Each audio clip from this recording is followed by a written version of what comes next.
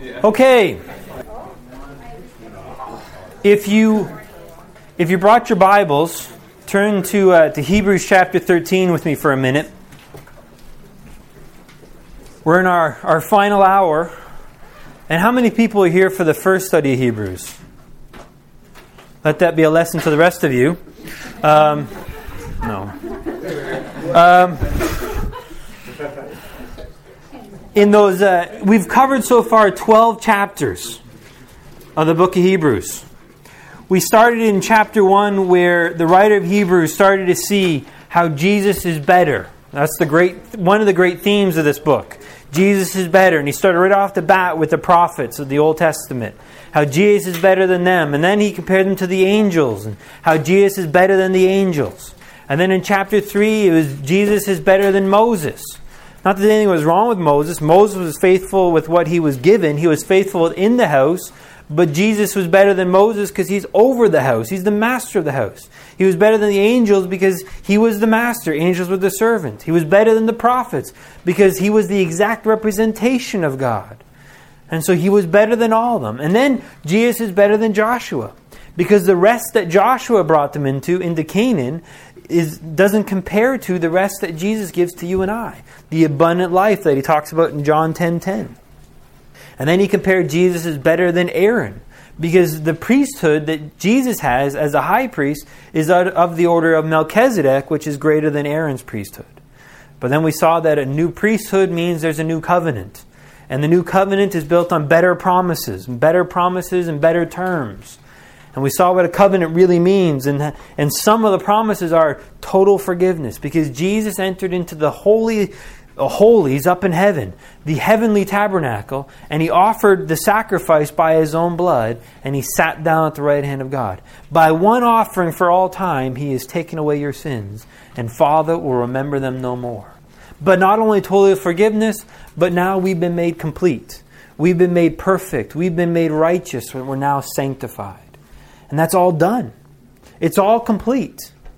And so we've seen that, and we read what this wonderful book has been trying to teach us. And then we also saw that there's some warnings in there. There's 5 warnings. Warnings that are to live by faith. That's really what the warnings are over and over again. To not let this gospel, this wonderful news just pass you by, but to lay hold of it. To trust Jesus. To not falter and to enter into the rest of God. To not fail to enter in. And so to lay hold of that by trusting in Jesus. And then there is the warning to go on to maturity. To push on in chapter 6. And then in chapter 10, not to turn your back on Him. Not to reject Him for something else. And not to trust in something else, but to trust in God. And then the passage we just saw right before the break in chapter 12. To abide in Him. To not deny the gospel, but to rest in Him. 12 incredible, rich chapters on doctrine and theology. And absolutely incredible. I mean, I've enjoyed studying it because there's so much in there that's so rich. And I feel like we've only just begun to scratch the surface looking at it. And now we come to chapter 13. The final chapter of this great book.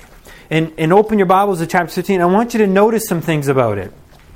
The style of which he's been writing. I mean, he has been going on to great detail, talking about things like the tabernacle and Melchizedek and who he is and the high priest and the covenant and the rituals and sacrifice. And then he comes to chapter 13 and he says, let the love of the brethren continue. Do not neglect to show hospitality to strangers, for by this some have entertained angels without knowing it. Remember the prisoners as though in prison with them, and those who are ill-treated, since you yourselves are also in the body. Marriage is to be held in honor among all, and the marriage bed is to be undefiled, for fornicators and adulterers God will judge. Do you notice something? After going into great detail and great depth, he comes to chapter 13, and it's almost like a series of bullet points. There's no explanation. Just let the love continue. Don't neglect hospitality. Care for those who are hurting. Honor marriage. They're almost just one line. Says it, moves on. Says it, moves on. And I want you to notice here, he spends 12 chapters going into the depths of God and then 1 chapter on the practical application of it. And the book of Hebrews is not alone in this. Tomorrow when we start looking at the book of Galatians, you'll see the same sort of pattern. 5 rich, incredible chapters on theology of what does it mean, law versus grace, the Abrahamic covenant versus the Mosaic covenant, walking by the Spirit versus walking after the flesh. And then 1 chapter on practical application, a short chapter at that. You read through the book of Romans. There are 11 chapters, rich theology, followed by 4 and a bit chapters of the practical application. Do you notice the pattern? There is a great emphasis on the person of Jesus, and then not so much on the principles. Again, the principles aren't bad, but do you see where the writers of the New Testament are leading us to? They're leading us to the person. They're leading us to Jesus. Because the more you understand the person, then the principles just fall into place. I was sharing this idea with a friend of mine this last week, and he says, that's a very dangerous way to live most of the time. You would never follow a person. Because no matter how wonderful that person is bound to fail. That person is bound to lead you down a ditch. And so whether it be the Apostle Paul, Billy Graham, myself, Jacqueline, if you follow a person, you're in trouble. Because no matter how wonderful the person still has got flesh. And they still walk after the flesh. And so what he's saying to me is you actually only want to follow the principles of that person. Because whereas that person may fail, their principles never will. And so you want to follow the principles. And he says, and then it dawned on me, he says, well, that's true except for one person. Because there's one person who will never fail you. And who's that person? Jesus Christ. He won't fail you. And so it began to dawn on him that maybe, we are to follow the person here.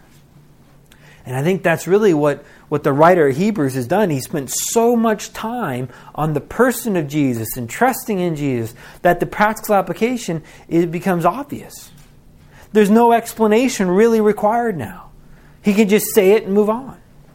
Because when you understand dependence and trust and who the heart of Father is and his heart towards you and his heart towards other people, you don't need to explain it. And so he just begins to move through chapter 13 rather quickly. You see, here's a novel concept that I think the church has missed. Because the church today, we spend so much time talking on principles. That for most of the time, really, what the sermons that I've heard, they just become another self-help message. What to do here, what to do there. Another motivational talk about this way of living and this style of living. And I often sit there wondering, when will I hear the name Jesus? I've sat through some sermons where Jesus' name was never mentioned. And that's troubling. That's troubling. If someone is teaching you how to live the Christian life and they're not mentioning Jesus, that's awfully troubling. Because you can't. See, here's a novel concept. Christianity is Jesus.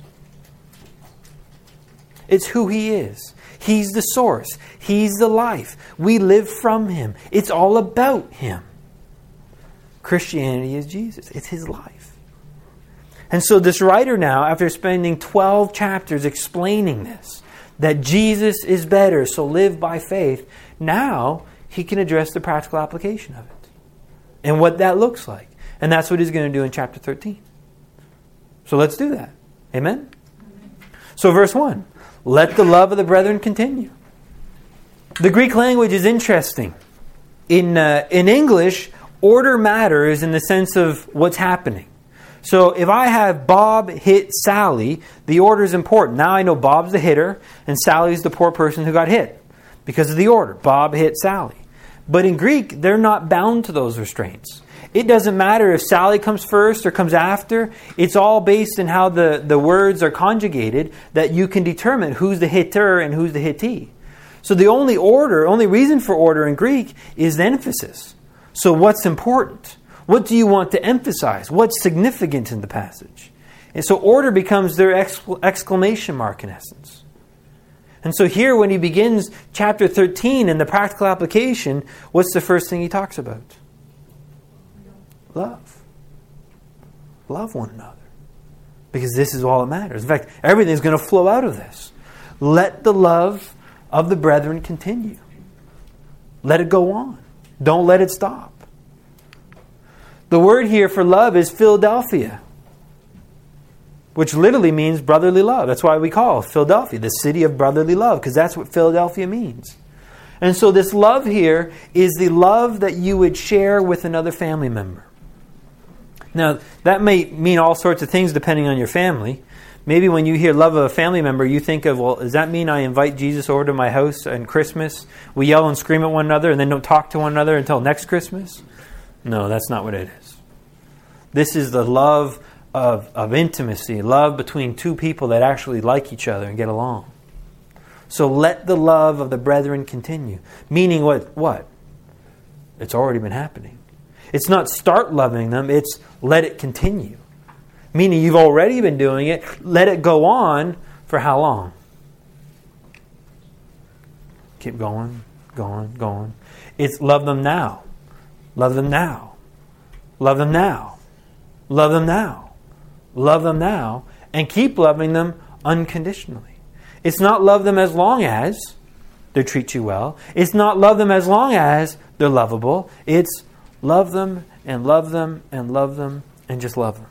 Regardless of what they do, regardless of how they behave, love them. Well, then he goes verse 2. Do not neglect to show hospitality to strangers. For by this some have entertained angels without knowing it. There's a danger that happens in many churches where we form a bit of what they call a holy huddle or cliques, where you just begin to get along with certain people and then you just become a closed group. And so then someone new comes in and they can't ever break into that holy huddle. Now, there's nothing wrong with getting together with people, with friends and those that you get along with. That's not the problem. What they're saying is invite others in. Because this life is meant to be shared with the whole world. So invite other people in. And he goes on to say, for some have even entertained angels without knowing it. Remember the passage in Matthew 25 where Jesus is talking about the end judgment again? And he invites people in and he says to some, you have fed me when I was hungry. You clothed me when I was naked. You visited me in prison. You gave me something to drink when I was thirsty. And they look at him and they say, Lord, I don't remember seeing you.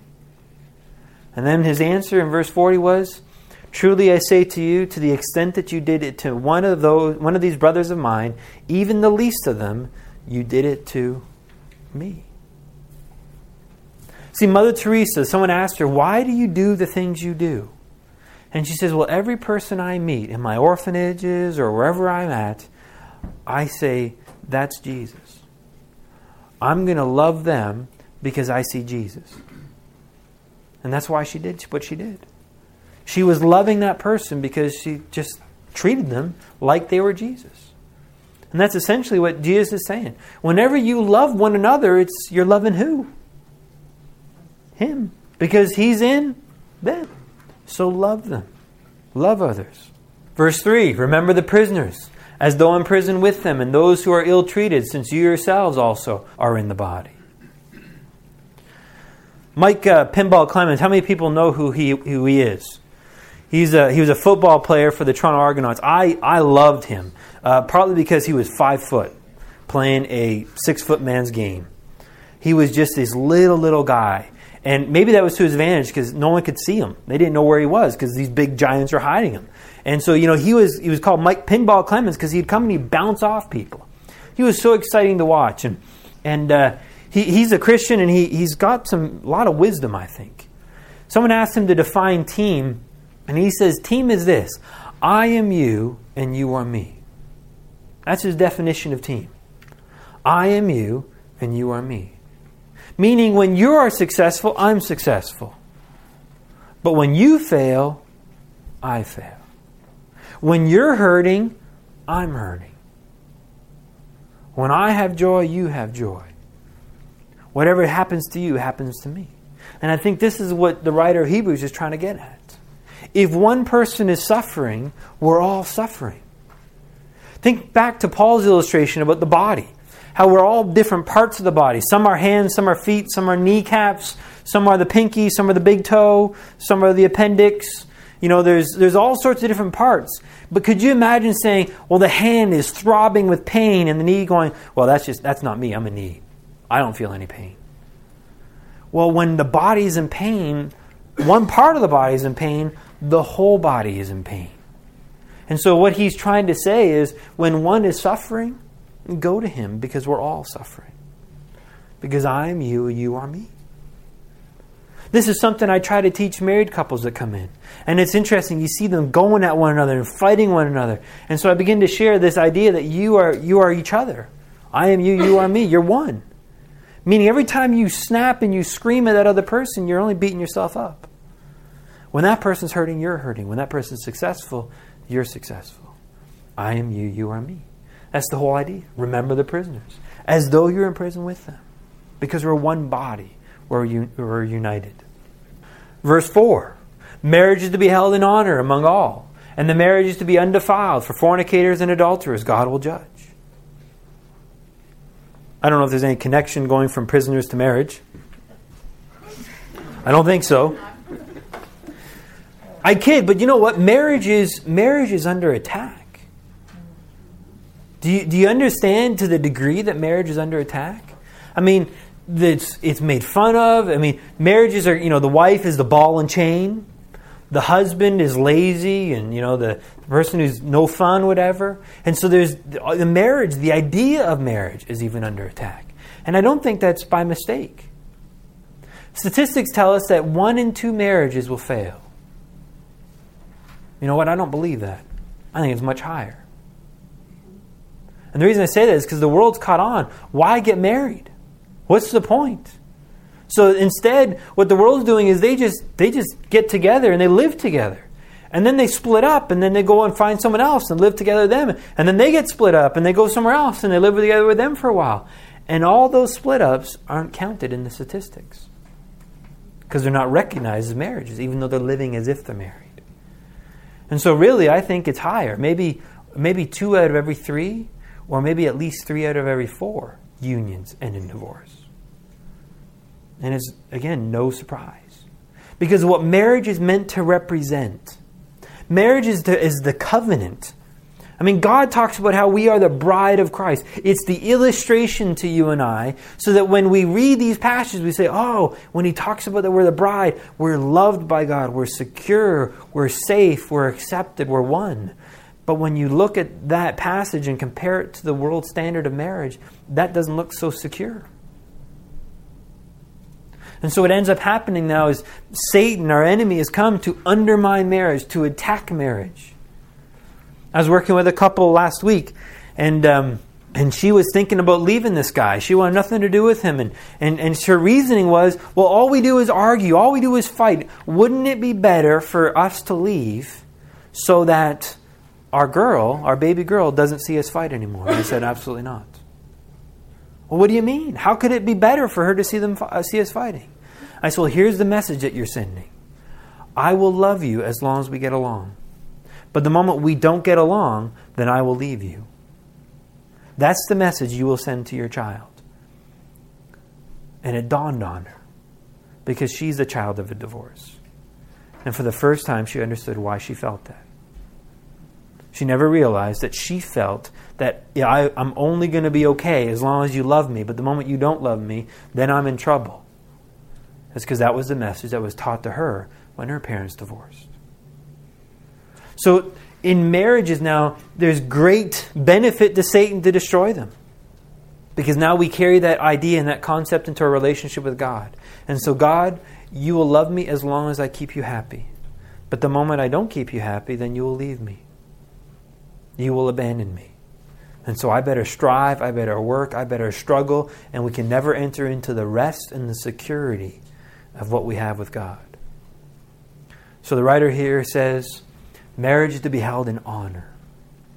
It's to be looked well upon among all. And the marriage bed is to be undefiled. Don't ruin your marriages. Love your spouse. Love them. Accept them.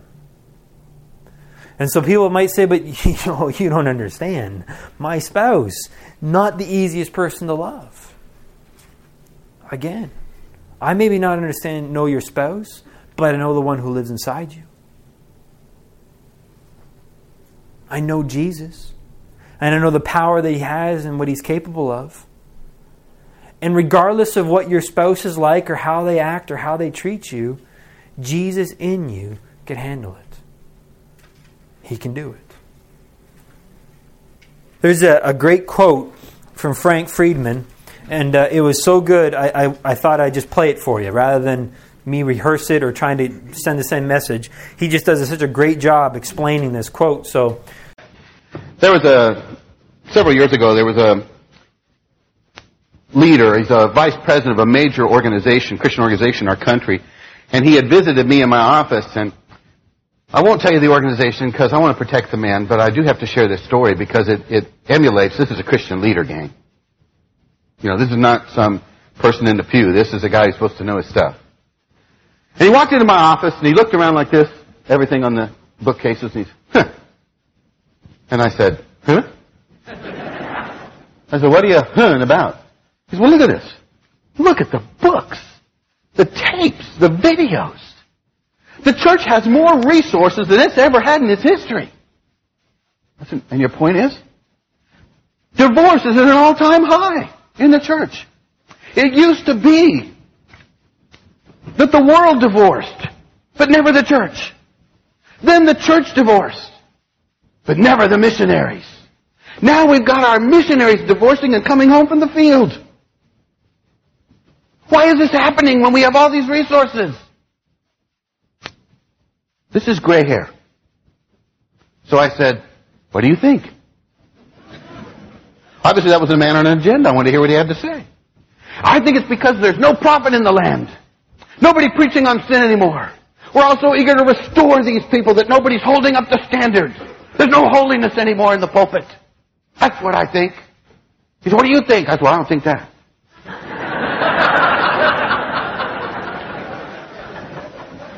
He said, well, what do you think? I said, well, I think that our churches are doing with their people the same thing that our prisons and our country does with its criminals. He said, well, what do you mean? I said, well, let me illustrate it first. Ephesians 5:25, what's it say? He said, well, husbands, love your wives. I said, okay, good. I said, do you do that? He said, well, yes, I do. I said, you stench in the nostrils of God. Now, please understand, I don't treat counselees that way. But this is a Christian leader. He said, what are you talking about? I said, what you just said. Finish the verse. Husbands, love your wives the way Jesus loves the church. Do you mean to tell me that you actually love your wife the way Jesus loves the church? He said, well, I try. I said, oh my God, you're even worse than I thought. He said, what do you mean? He said, what do you do with that verse? I said, I confess that I am an utter failure at being able to love my wife the way Jesus loves the church, which throws me into dependence upon the Lord Jesus Christ so that He can love my wife through me in a way that only He can, as I yield and trust Him by faith. I said, my friend, haven't you ever read your Bible? You're trying to love your wife the way Jesus loves the church. Jesus is God. You're trying to love like God. Genesis chapter 3, in the day you eat, you will be like God. You are living out of the economy of the fall and putting the name of Jesus on it and sanctifying it in the church. Now I'll explain to you what I meant. In our country, what do? We take criminals and we educate them, and what do you get? Educated criminals. In the church, we take a bunch of prideful, independent people and we educate them with the Bible, and what do you get? Biblically educated, pridefully independent people. People who know so much but cannot do what they know, and what is it that they cannot do? They cannot love. They cannot love. People who understand doctrine. Don't get me wrong. Doctrine's not the problem. Doctrine's wonderful. Love the doctrine, because what doctrine's supposed to do is what? There is no life for you and I in this book. Do you understand that? There is absolutely no life for you and I in the pages of this book. Why do I say that? Because that's what Jesus said. In John 5, verses 39 and 40, He says to the Pharisees, you search the Scriptures looking for eternal life, but you do not find them. And the reason is because these Scriptures, Jesus says, is they point to me. And I'm eternal life, but you're not willing to come to me. And so what ends up happening is we study the doctrine, but we never discover and realize what the doctrine is trying to do is point us to Jesus that we might live and experience life in Him. And when we do, then we can come and we can do what Ephesians 5:25 says, which is, husbands, love your wives as Christ loved the church. I can't, but Lord, you can. And so I trust you, I depend upon you for you to love my wife. And wives, respect your husbands unconditionally. How easy is that? It's just as difficult as husbands loving their wives. So you can have the same response. I can't do it, but Lord, you in me, you can. And so I'm going to trust you to do it instead. And if we did that, how would our marriages turn out? We'd be the envy of the world. Yes?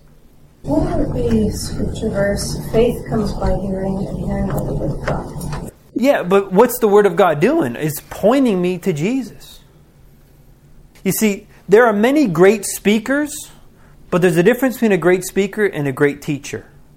Great speakers have wonderful, eloquent voices, and they can, great illustrations and wonderful PowerPoint. They're easy to listen to. Nobody falls asleep listening to them, and those are great speakers. But then you have a great teacher. And a great teacher is someone that will point you to the face of Jesus. And so what's the Word of God doing? It's pointing us to the face of Jesus. It's leading us to Him. Because He is the Word of God. That's the point. So this book leads me to life. It's not life in and of itself. See, many Christians, they look at their Bible as their oxygen pack, and that's what's going to provide me my breath. No. You hold that in your hand, Jesus is on your back as your oxygen tank. He's your life. He's your life. Verse 5 and 6. Make sure that your character is free from the love of money, being content with what you have. For He Himself has said, I will never desert you, nor will I ever forsake you. So that we confidently say, the Lord is my helper, I will not be afraid. What will man do to me? Remember who's reading this the very first time. These are Jewish Christians whose possessions are being robbed from them. And he says, be content with what you have. Namely, be content with the fact that all you've had has been taken away. I mean, in our society, for many people, their God is money. Because they believe money is the key to freedom. Money is the key to power. Money is the key to happiness. I mean, you turn on the TV and almost you can't not watch one of those lottery commercials. And yet, how many lottery winners are actually happy? I know multimillionaires that are miserable. That are absolutely miserable. Because money does not buy you happiness. So what he's saying is be content with what you have. Well, what do you have? The Lord's my helper. I've got Jesus. What more is there? What we need to come to understand is the guy who has Jesus and everything in this world has no more than the guy who has Jesus and nothing. Do you understand that? The guy with Jesus and everything in this world has nothing more than the guy that has Jesus and nothing. Because Jesus is everything. Jesus' value is limitless. And when you've got Jesus, that's all you need. The Lord's my helper. I've got it, so I won't be afraid. What can man do to me?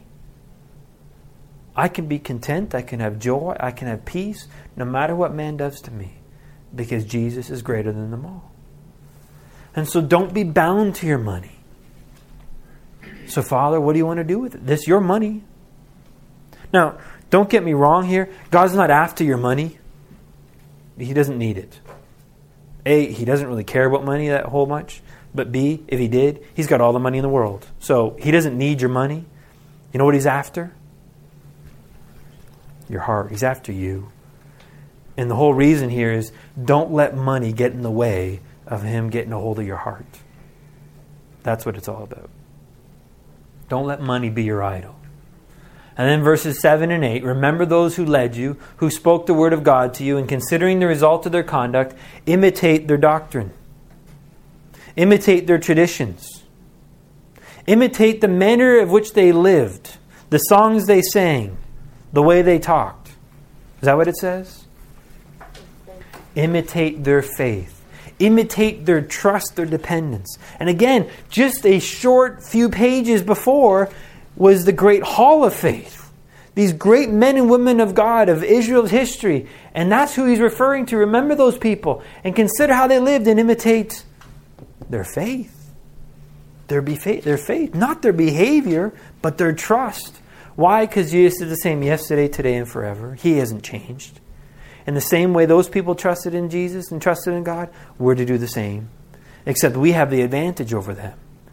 Whereas for them, the Holy Spirit would come upon them and then leave them at times.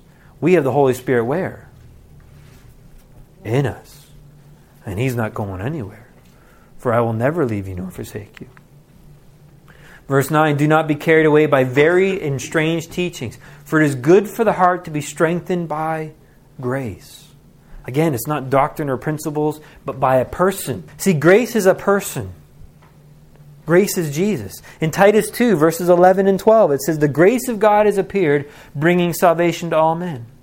Whose grace? It's Jesus. And then in verse 12, it goes on to say, and that grace, Jesus, will now instruct us in godliness and holiness and how to live right. So be strengthened by Jesus. Seek Him. And don't be led away by varied and strange teachings. You see, our whole mission here at Crossways to Life is to teach you one thing. Jesus Christ and the cross. That I have been crucified with Christ, and I no longer live, but Christ lives in me. And the life that I now live, I live by faith in the Son of God who loved me and gave Himself up for me. That's everything that we want to teach in that verse right there. And we're going to teach it 90 different ways if we have to. Because that's the heart of the gospel. Paul says, I've determined to know nothing among you except Jesus Christ and Him crucified. I will boast in nothing except for the cross of our Lord Jesus Christ, where I have been crucified unto the world and the world unto me. That's at the heart of it. That's the key central message of the gospel. Jesus Christ and the cross. So don't be led away from that by all kinds of varied and strange teachings. Let that be the central message that's on your heart. Jesus Christ and the cross. What happened to Him and you together there? For them, it was some foods. Because remember, as Jews, they had all kinds of food restrictions. What to eat and what not to eat.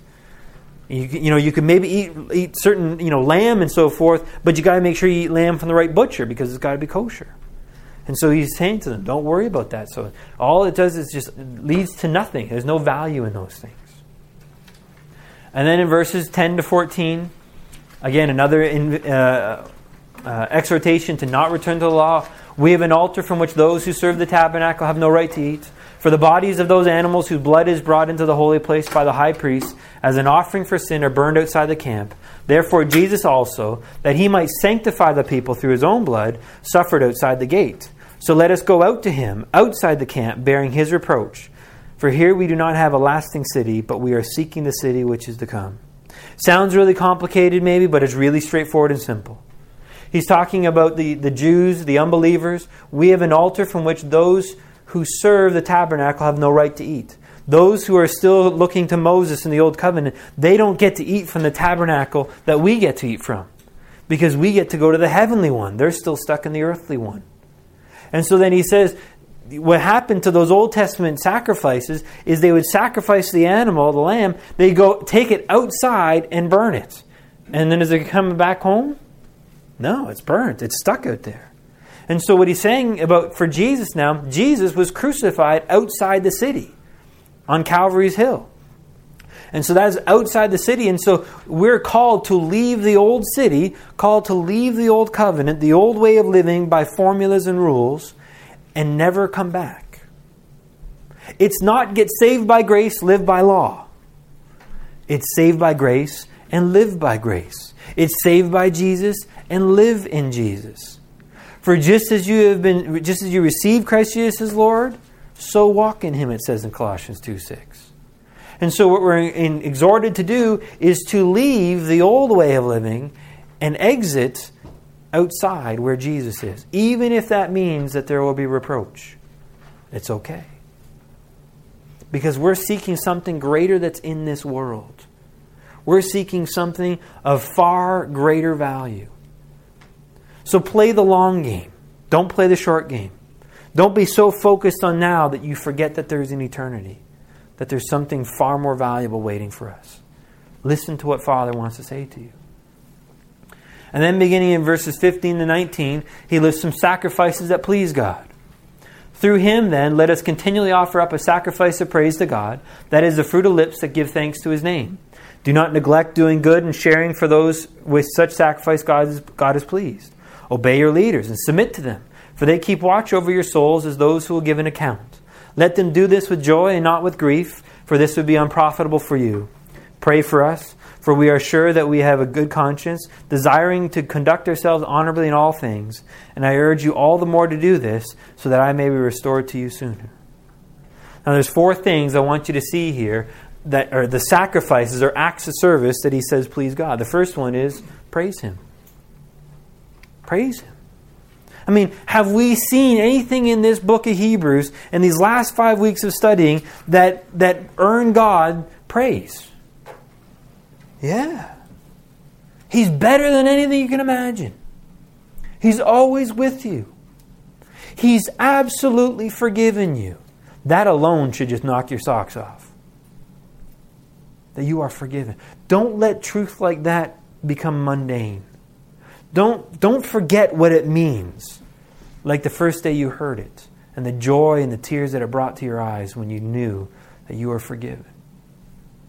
That you have been sanctified, you have been made perfect, that you've been made complete. It's a done deal. And now God's bringing it all to fruition. That's good news. That's stuff to praise him about. That you're righteous. That you're under the new covenant now and not the old covenant. You're not under an achieving system, but now a receiving system where you live from the life of Christ who now resides inside of you. Those are things to praise him about. And praise him can take the form of a song, a poem, whatever. There's all sorts of ways to praise him. But praise him. The next one is good works. And do not neglect doing good and sharing. You know, sometimes in the economy of grace, people have looked at work as being a bad thing. And it's not. Ephesians 2:10, you were created for good works, that you might walk in them. You're his workmanship for that purpose. There's nothing wrong with good works. In fact, if you understand grace as being, I don't have to work anymore, then you don't understand grace. Now, it's true, you don't have to work anymore to please God. But that doesn't mean there's no work to be done. There's a lot of work to be done because you know what? You're still here. And Jesus is inside of you. And so he wants to work. He wants to do things. Even before the fall, all the way back in creation in Genesis 1, there was work to be done. God instructed man, Adam and Eve, go look after the garden. Go populate the world. There's work to be done there. But the work was good. And the work was being done from Jesus. So it's not resting from work. It's now working from rest. Working from resting and abiding in Jesus. And that's what's to be done. And that pleases God. The third one is obedience and respect of authority. Again, we live in a society where authority is something to be spat on. Where we disrespect police officers and the governments and all kinds of authority. But understand this. God is the one responsible for all authority. He's the one that put them in that place. So whether you agree with the politics of the prime minister of the day or the premier of the day, you still ought to respect the office. You got to respect the position he holds. Because guess who put him in that position? God. So if you have a problem with how the election turned out, go talk to God about it. Because he's the one in charge. And so we're to respect them. But also, in this case here, it's respect your leaders in church. You know, pastors have probably the worst job in the kingdom. Because they are under intense scrutiny and intense attack from the enemy. Because if you can take down the pastor, if you take down the shepherd of the under shepherd of the flock, then you just take down the whole flock. And people now have reasons not to follow Christ, and they just, well, there's, you know, all Christians are fake. Look at this guy. And so they're under intense attack from the enemy. But you know who else is attacking them? They're getting friendly fire in their back. Because after they preach the sermon, then the rest of the church has them for lunch. And they just go after the pastor and so forth. And I'm not saying you can't be critical of what you hear. You need to be critical of what you hear. But you're critical in the sense that you're critical of what you're intaking in terms of what you're hearing, but you're not critical of the person. You're not critical of the guy who's preaching. But you need to be critiquing the message. Be a Berean. Go search out the Scriptures and see if what you're hearing is true. But continue to submit and obey those leaders, because God has placed them in authority. Now, if they're bad leaders, then you don't have to continue to submit yourself. Then go find some other leaders that are good leaders. But once you're there, submit yourself to them. That pleases God. And then finally, prayer. You know, if there's one topic that I am absolutely, don't understand in the Bible, it's prayer. And I don't think if I read books on prayer for the next 15 years straight, I still wouldn't understand prayer. I don't get it. I don't understand how it all works. I mean, I know enough that the power is not in the prayer itself. It's sort of like faith. The power isn't in faith itself. It's in whose you're putting the faith into. Who are you trusting and depending upon? And so the power of prayer is not prayer itself, but the one you're praying to. And so I understand that the power is in God, but yet there's something about your prayers, and there's something about my prayers that do impact people, that do make a difference. And I don't understand that, but it does matter.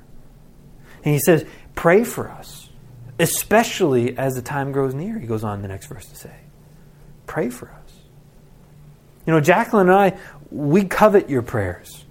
We long for your prayers. Pray for her and I. We need your prayers. Because again, we're under attack every day. We walk through these doors because we're fighting for people's hearts. So pray for us. Pray for one another. Tell people you're praying for them and actually mean it. Don't just say, well, I'll pray for you, and then not pray for them. Actually pray for them. Again, I don't know how that matters, but it matters. It does make a difference. It's important. And you know what? It pleases God. He enjoys to hear them. Well, that brings us then to the final part of chapter 13 and the final part of the book, which is a closing benediction. And then he also has some final greetings from the people in Italy and so forth. But this final benediction is powerful. He says, now, after all that I've said, after all that I've explained to you, now, the God of peace, the one who is the source of peace, who brought up from the dead the great shepherd. See, in John 10, Jesus was just the good shepherd.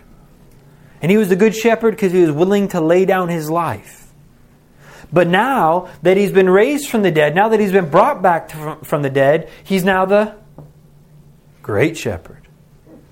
Greek word megos, where we get mega from. He's the mega shepherd. He's the great shepherd now of the sheep. Through the blood of the eternal covenant, we have a new covenant, an eternal covenant that is from his blood, his life. That's the currency that we're trading on.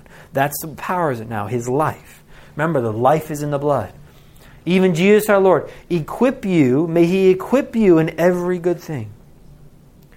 You see, as Madrian Thomas said, that Jesus is the power of what he wants you to do.